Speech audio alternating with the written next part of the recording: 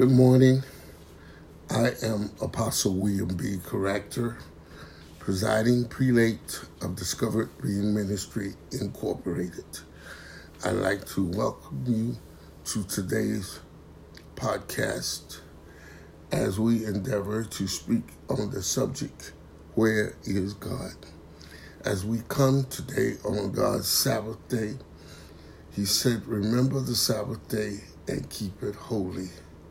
But we must remember that the Sabbath day should be every day in our hearts, as it is our duty to stay in tuned with God and walk circumspectly with Him each and every day. Let us go to the throne of grace. Heavenly Father, we come today to thank you. And Father, as the doors of your house of worship, Lord God, opens, we ask you, Lord God, that your people will enter in with a new heart, that they will, Lord God, reach out to your word, that they may be engrafted today by this podcast as you speak to them about your location. And Father, we thank you that we have been given power to become the sons of God. We thank you that we have power over all the power of the enemy. And as we come today, Lord God, in Jesus' name, we ask you to forgive us of our sins, cleanse us of all of our unrighteousness, Lord God. Father, we know that you are faithful to do that before you said that in your word, that if you confess your sins before me, I am faithful and just to forgive you of your sins and cleanse you from all unrighteousness. Father, we thank you and we praise you. We bind the works of the flesh, the carnal mind, Father God, which is enmity against you, not subject to your law, indeed cannot be, Lord God. Father, we thank you for the mind of Christ. Thank you for being a new creature. And now, Father, in Jesus' name, as the word go out, we know it will not return to you void. And Father, we thank you and ask you to bless this podcast in Jesus' name. Amen. Where is God? The Bible teaches that God reigns over the nations from his holy throne in heaven, referenced in Psalms 47, verse 8, and Isaiah chapter 6, verse 1, chapter 66, verse 1, and Hebrews chapter 4, verse 16. Even though we know that God's presence is in some sense uniquely in heaven, the teachings of Scripture also makes it clear that God is omnipresent, present everywhere at the same time. From the beginning of Scripture, we see the presence of God hovering over the earth, even when it was still formless and empty, referenced in Genesis chapter 1, verse 2. God filled the world with his creation, and his presence and glory continue to inhabit the whole earth, referenced as Numbers chapter 14, verse 21. There are many examples throughout the scriptures of God's presence moving on the earth, interacting with his creation, referenced in Genesis chapter 3, verse 8, Deuteronomy chapter 23, verse 14, Exodus chapter 3, verse 2, 1 Kings chapter 19, verses 11 through 18, Luke chapter 1, verse 35, and Acts chapter 16, verse 7. Hebrews 4:13 says, nothing in all creation is hidden from God's sight. Everything is uncovered and laid bare before the eyes of him to whom we must give an account. Jeremiah chapter 23, verse 24 exclaims, can anyone hide in a secret place so that I cannot see him, declares the Lord. Do not I fill the heavens and earth, declares the Lord. Psalms 139 is an amazing study in God's omnipresence. Where is God? If you are a believer in Jesus Christ, God is with you, beside you, above you, and inside you. I think I need to say that one more time. If you are a believer in Jesus Christ, God is with you, beside you, above you, and inside you. God's presence and watchful care never leaves you.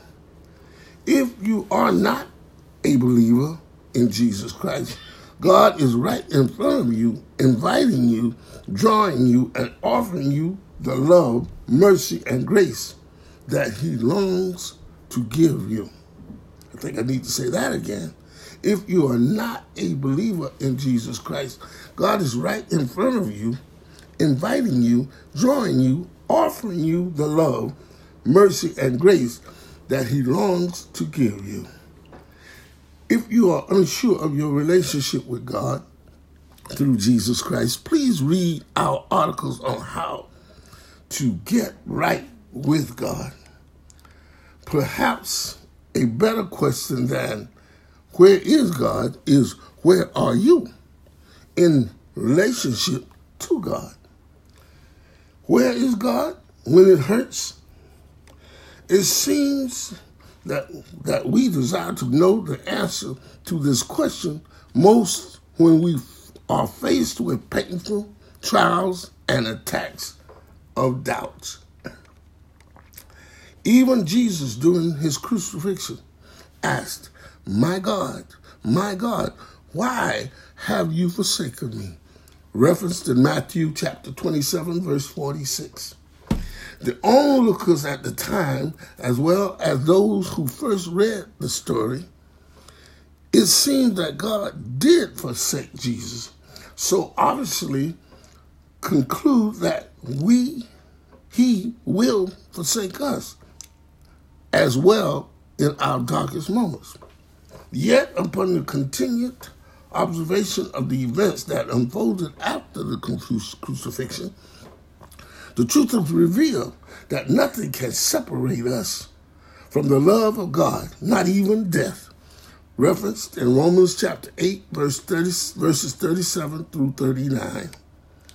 After Jesus was crucified, he was glorified. Hallelujah.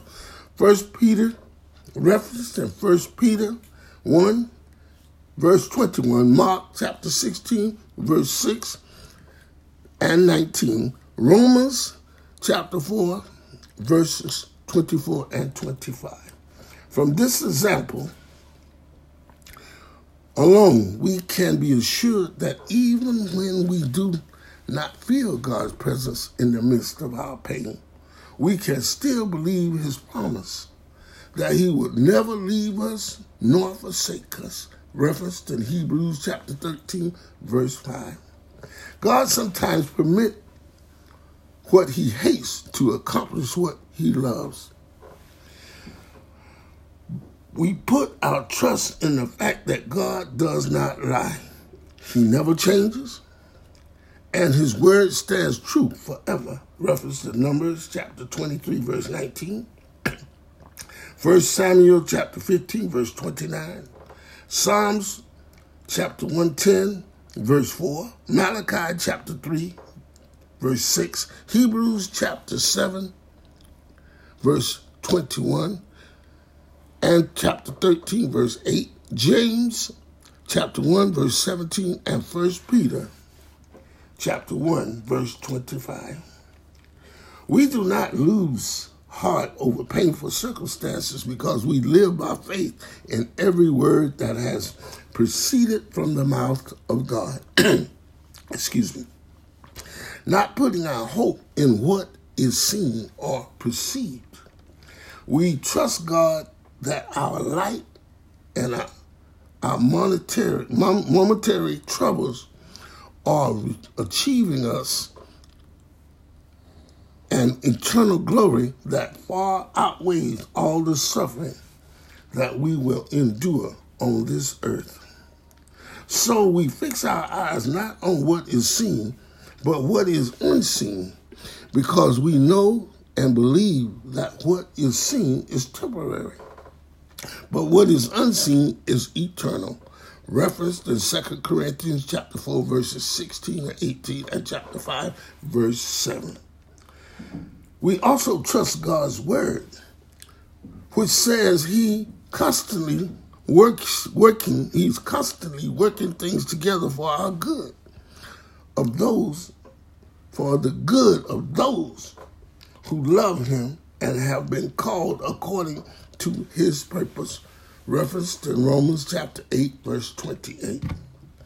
Even though we do not always see the good ends to which God is working things out, we can be assured that a time will come when we will understand and see more clearly.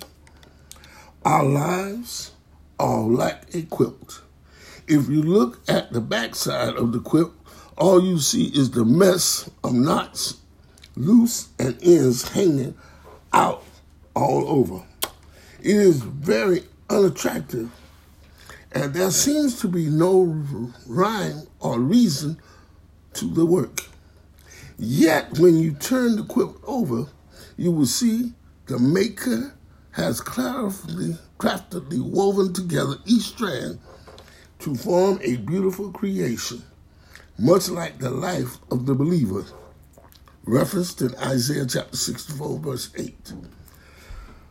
We live with a limited understanding of the things of God. I think I need to say that again.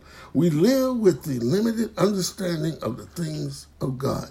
Yet, a day is coming when we will know and understand all things, referenced in Job chapter 37, verse 5, Isaiah chapter 40, verse 28, Ecclesiastes chapter 11, verse 5, 1 Corinthians chapter 13, verse 12, 1 John chapter 3, verse 2.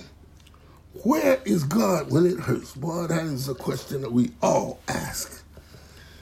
The message to take with you in hard times is that when you cannot see His hand, trust His heart and know for certain that He has not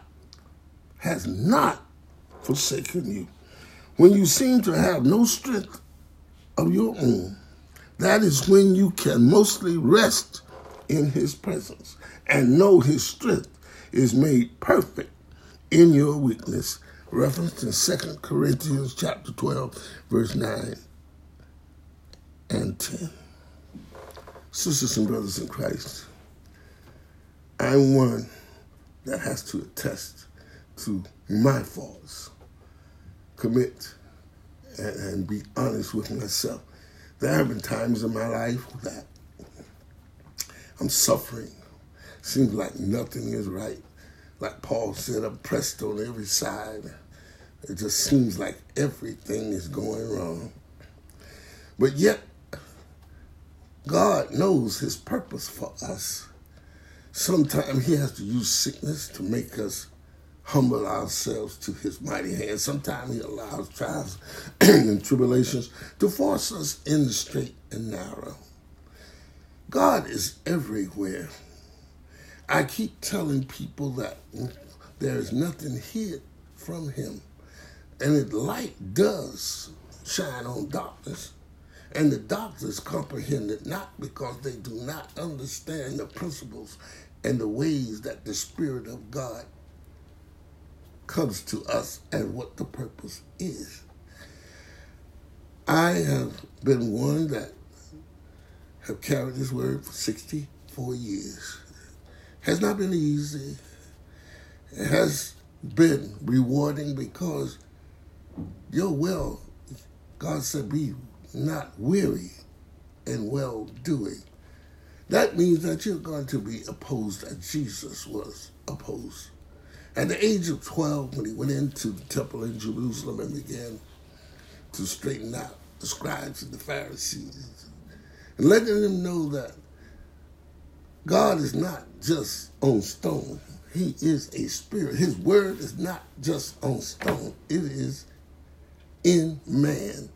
He has sent me to put it on the fleshly tablets of your hearts. Yet they rejected him. The word of God said, I came to my own and they received me not. I am so glad that this rejection afforded us to be engrafted in. For God said, they are people that sat in darkness have seen a great light. Thank God, thank God, thank God that we have the opportunity to have grace and mercy in our lives. He's right there. When people lie on you, he's right there. When people lay stumbling blocks in front of you, he's right there. He said in his word that I will make the crooked straight. I will make the rough places smooth. It begins with us. People think that we don't have any rough places in us. Oh, yes, we do. Carnal mind is one of the things, is the worst thing that we can have. Trying to think that we know God. And then we are so far away from him. You know, sometimes I love the scripture where it says, having a form of godliness, but denying the power thereof. Sisters and brothers, I am not speaking from something that somebody told me. I'm speaking from facts that have, and things that I have encountered in my life. I have a personal relationship with God that no one can interfere with, no one can change, no one can hinder it. But I beseech you today, my sisters and brothers, that you realize that God is with you. He's right there when you're scheming. He's right there when you're committing acts of sin. He's right there. But yet his loving hand is always out, asking you to come to him. All ye that are heavy laden means with sin, and I will give you rest. May God bless you. May he smile upon you, and may he give you peace.